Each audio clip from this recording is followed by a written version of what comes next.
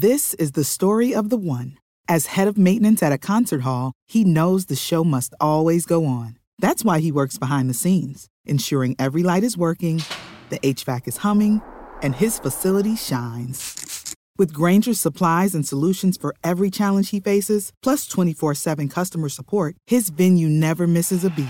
Call quickgrainger.com or just stop by. Grainger, for the ones who get it done. He's just a hack. He's just an absolute hack. And he gets his ass kicked by his teammates every week. It's just, it's terrible. It's just terrible. Welcome back to another episode of Hack City. Joe DeLeon, Sean Anderson, two former college football players. We've got a Week 12 preview episode that we're going to be doing. We didn't get to react to this, and not react, but we didn't get to talk about this on the last show because we went on Sunday. For anyone who tuned into the live show, just want to quickly say our thoughts and prayers for those around the Virginia football program. Obviously, terrible situation. Just want to provide recognition for that. And, you know, it's difficult time, very difficult circumstance, and hopefully that they can move on from it. They canceled their game this weekend, and it's understandably so. But tough situation with losing multiple members of that football team, and just hoping that things turn around for them soon. Yeah, it's really a brutal situation. And then, I mean, it's tough because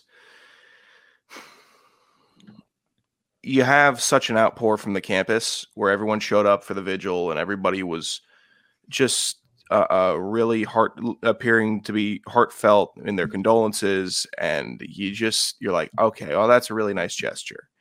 And you just hope that you never have to have that nice of a gesture. Right. You hope it never has to come to that. And it did. And it's just bad. And this isn't the first time you're hearing two commentators say this is an awful thing by any means. Right. But it just, the perspective and the details on it's not good. It's just no. The one thing though, that just to wrap at this, and then we'll do the read, and then we'll actually get into the show. The one thing that we always try to do on this show is we always try to draw parallels from like our time playing Division I football, and this is the only circumstance where we can't do that. And all I was thinking about is like I couldn't even imagine being in that locker room. Like I just couldn't imagine trying to go to class, to go to practice the next day, knowing that happened to guys that you have been around every single day, that you could have been around them that night, and it's just terrible. It's terrible. And I'm again hoping that things turn around for them and things go in the right direction for that Virginia program. I would have lost it. We would have been inconsolable. We would have been. It's the at least from the outside perspective, the way and the mature. It doesn't even need not maturity. The way that the Virginia football team is handling it, yes, is better men than me. Yeah, better men than me, because it's just yeah. I don't know. Better. Absolutely. They're doing the best they can, and all we can root for is that. So we've got two games that we're going to preview on today's show. We're going to be talking about USC, UCLA. We're going to be talking about the Oregon-Utah game. Before we do get to that, Sean, could you just share with our listeners a quick note from BetOnline? Yeah, so I guess I'll start plugging this, even though it goes against a lot of the fibers in my being. But a lot of you frauds out there are going to start talking about the World Cup soon. And I'm not looking forward to that. I'm like, it's going to be infringing on the Thanksgiving football for the NFL. It's going to be infringing on college football for that awesome weekend that we have slated.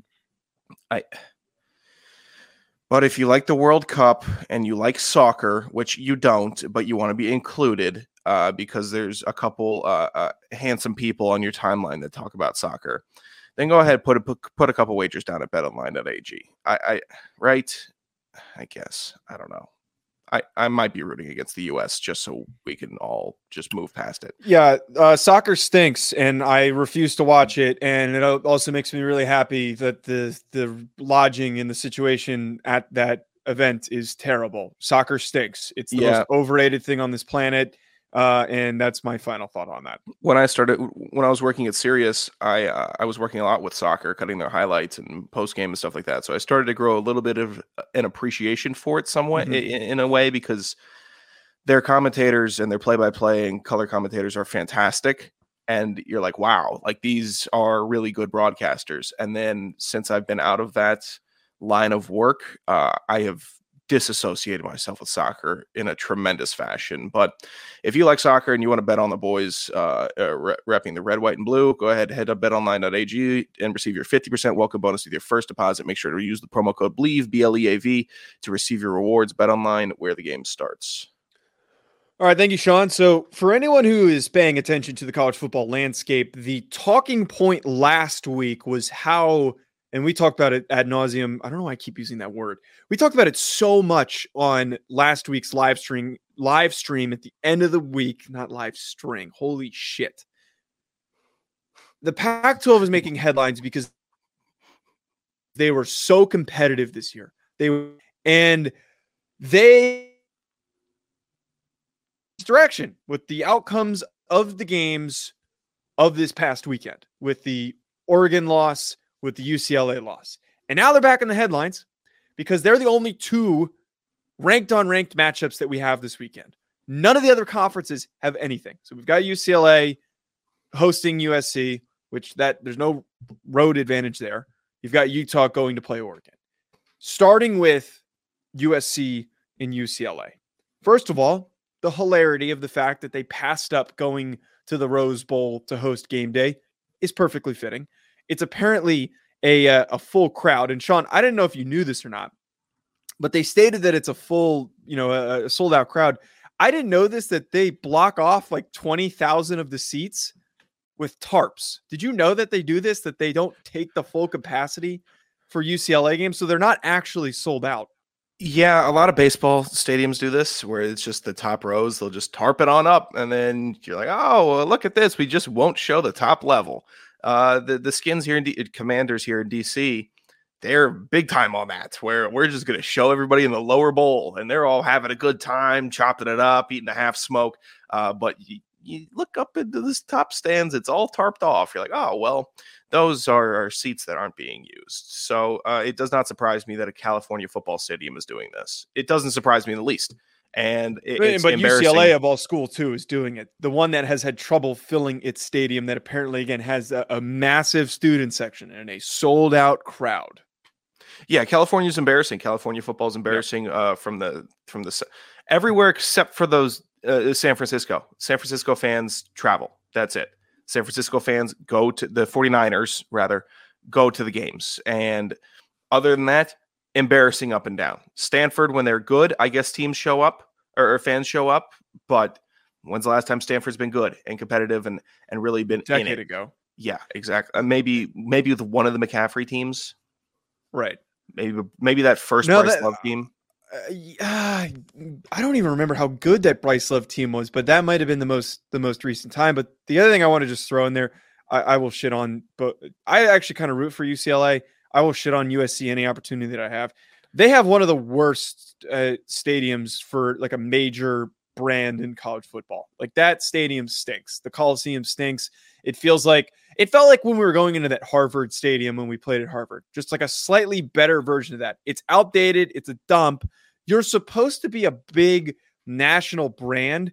Why don't you have a better stadium? There's just all these hacks that I hear. And one person in my office is like, oh, I have heard, who had never even been to the Coliseum. Oh, I've heard only nothing but positive things about the Coliseum. These are the fucking losers that are like, it's a historic stadium. It's just a great environment. It's not. It sucks. It's 2020. If it was built as long ago as it was, it's outdated.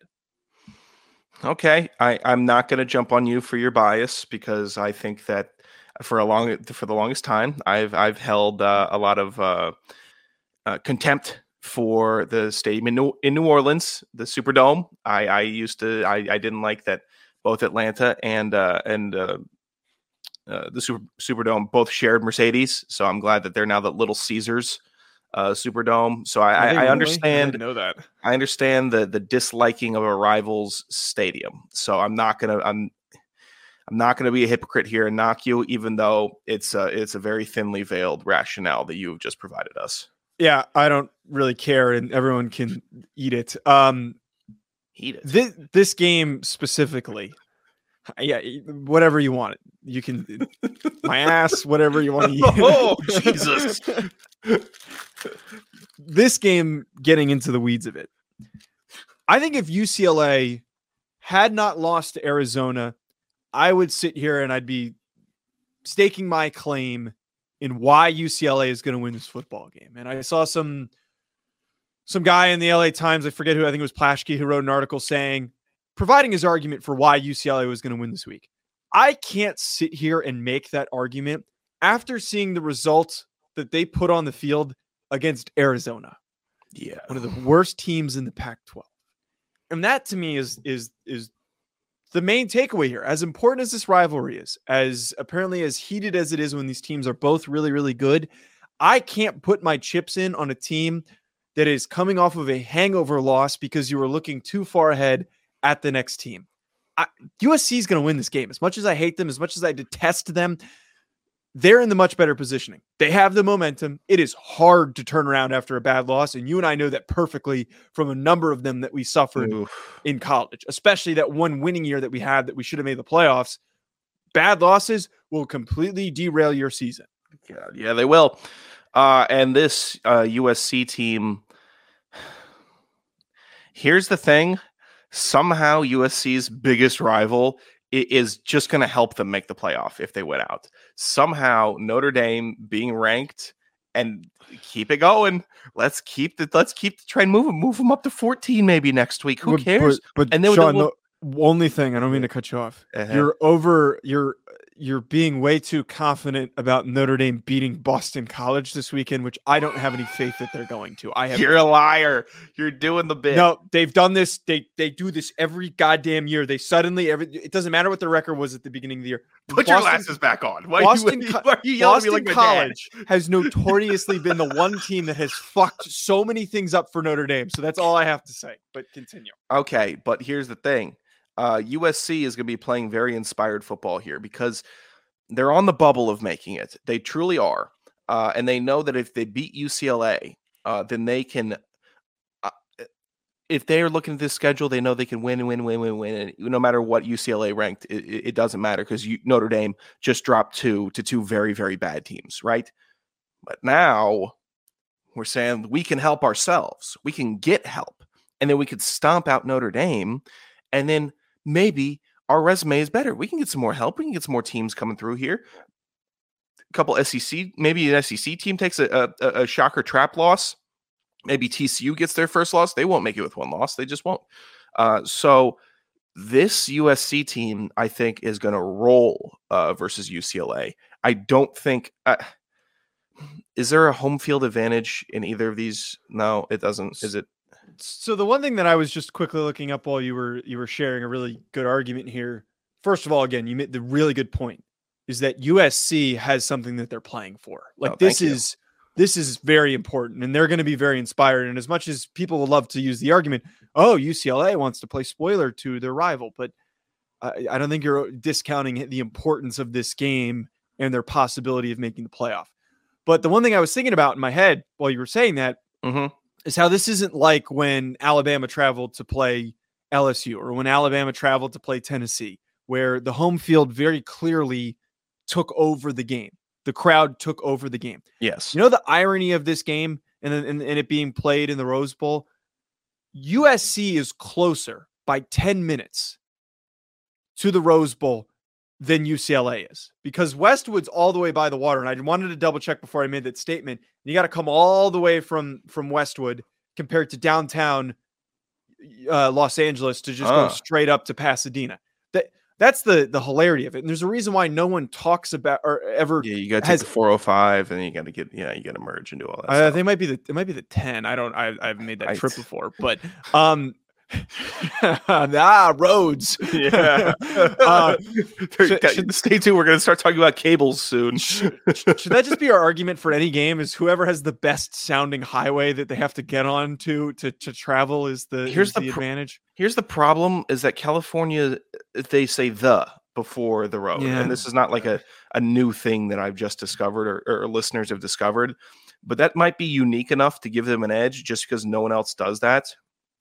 Yeah, but they're playing each other. I know, but I'm saying in general for rating roads and highway systems and how they're named. Like some people be annoyed by that, but I'm like, oh, you kind of got your own thing. Like New Yorkers saying standing online instead of in line. I'm in line, I'm online. It's a little bit of a bit.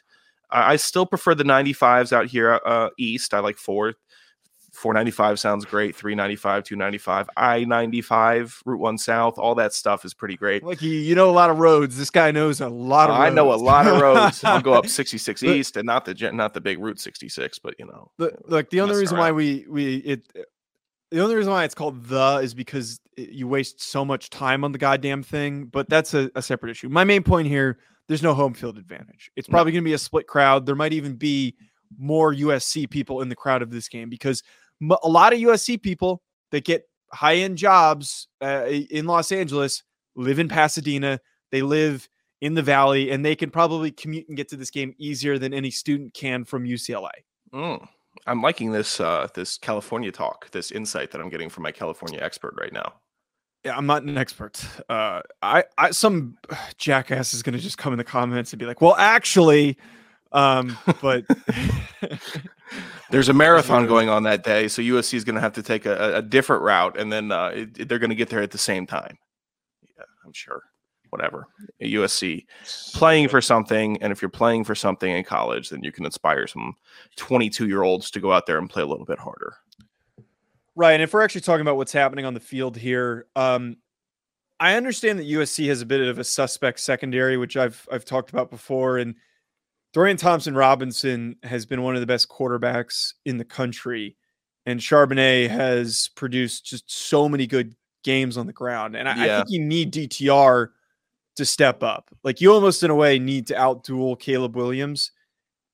If the production that they allowed to Arizona's quarterback, and I'm blanking on his name, if Caleb Williams gets that hot that early as Arizona's offense did and their quarterback did, they're done. Game's over.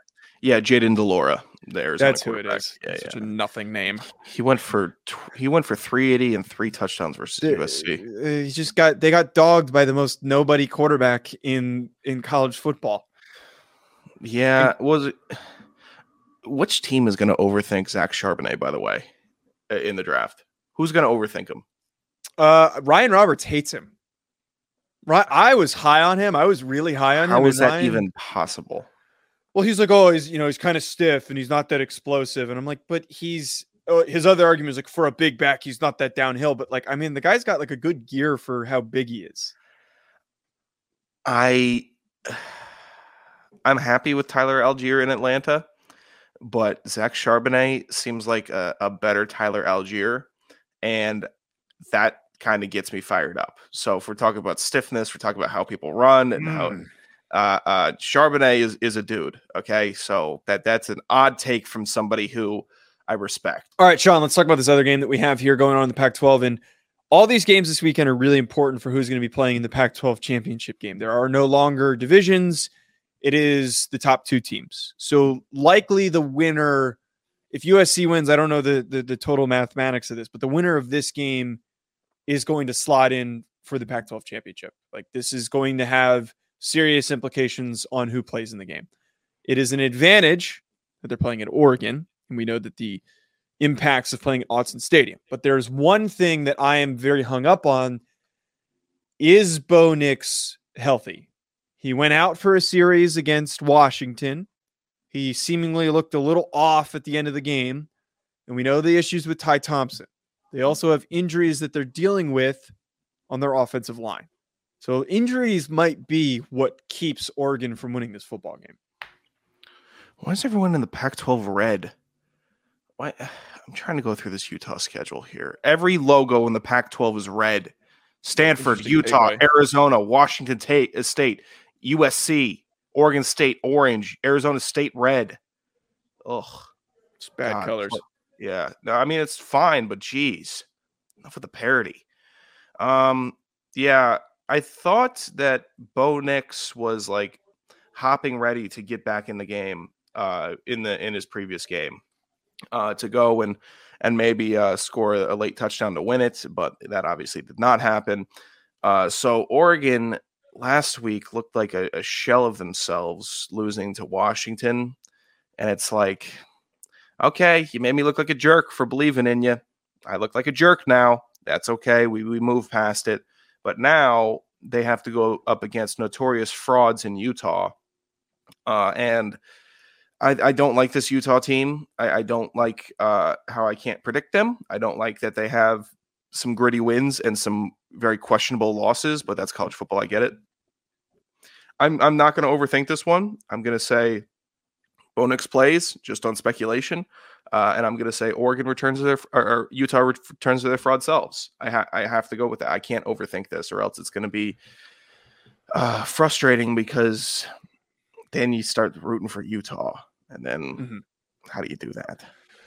Right. This game, I don't want to lean on the fact of the Oregon loss too much, because they had a very difficult circumstance of multiple bad injuries popped up at the end of the game when they needed guys to step up, especially Bo Nix. Like that stuff is so detrimental to a game that you're in at the very end, and it's a really tight, close battle.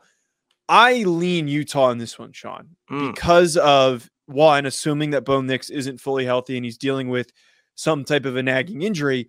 But the other thing, too, we watched already what Utah did to USC's secondary, which is equally as bad, in my opinion, as Oregon's secondary and their pass defense. Dalton Kincaid, their tight end, man, is a dude. Like, he is a monster, and he is one of the most unguardable players in the Pac-12. I don't see anybody on Oregon's defense that can cover him. I think Cam Rising, assuming that he's not dealing with any nagging issues, this is going to be a winnable game for Utah. There's just a lot of things that are working in the opposite direction of Oregon. The big main thing is the injuries. Injuries in college football will take you out of football games, and that's the case here. Yeah, the Oregonian stating that Ryan Walk and Alex Forsyth on the offensive line, they're unclear to be playing in this game, and you have brought it to my attention that this Oregon offensive line is pretty solid when all healthy, and they're able to provide Bo Nix some time, and they can open up the run game. And then it's, I don't know. I mean, it's a tight end. You can scheme for a tight end, can't you? At least a college tight end, but maybe not. Maybe Dalton Kincaid. Scheme to cover or scheme cover offensively. I guess, but USC couldn't figure out how to do it. Just leave the lights. Don't just whatever. I don't know why it just turned off. I got quality. four things routed into this into this USB dongle. To the point, though, you're talking about with the tight ends, USC couldn't stop him, and I think this could be another one of those games where he pops off. Doesn't Oregon have some dudes in the back in the secondary, or was that just last year? That was last just last year. Yeah, Verone McKinley was one of those guys. They had a bunch of dudes. Yes. This year that they've been so suspect, and they gave up so many yards and so many big plays to Michael Penix, Michael Penis Jr., as we like to talk about him on this. No, that's what you program. Call him, because you have no discipline. No, someone like misquoted him and said that was his name. I forget what it was. I'm going to look it up after the show. I'm sure that's a productive use of your time. It is a productive use of my time, and I've got people like calling me with more important things that I have to now figure out. But to that point, Sean, they've given up a lot of big plays.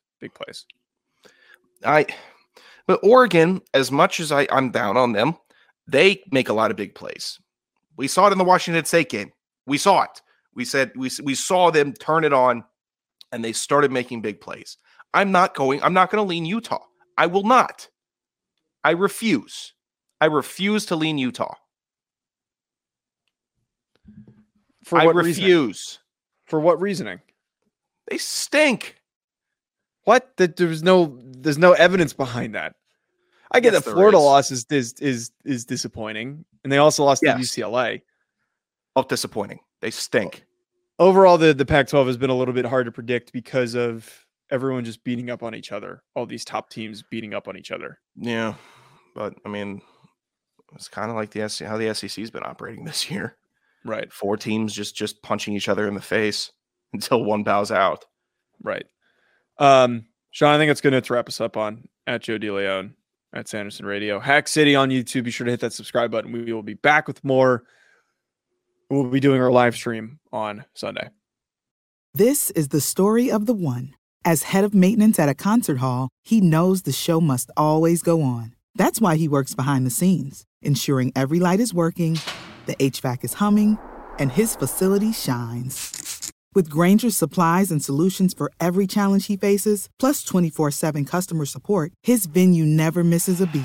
Call quickgrainger.com or just stop by. Grainger, for the ones who get it done. When you need mealtime inspiration, it's worth shopping Kroger, where you'll find over 30,000 mouth-watering choices that excite your inner foodie. And no matter what tasty choice you make, you'll enjoy our everyday low prices, plus extra ways to save, like digital coupons worth over $600 each week. You can also save up to $1 off per gallon at the pump with fuel points. More savings and more inspiring flavors make shopping Kroger worth it every time. Kroger, fresh for everyone. Fuel restrictions apply.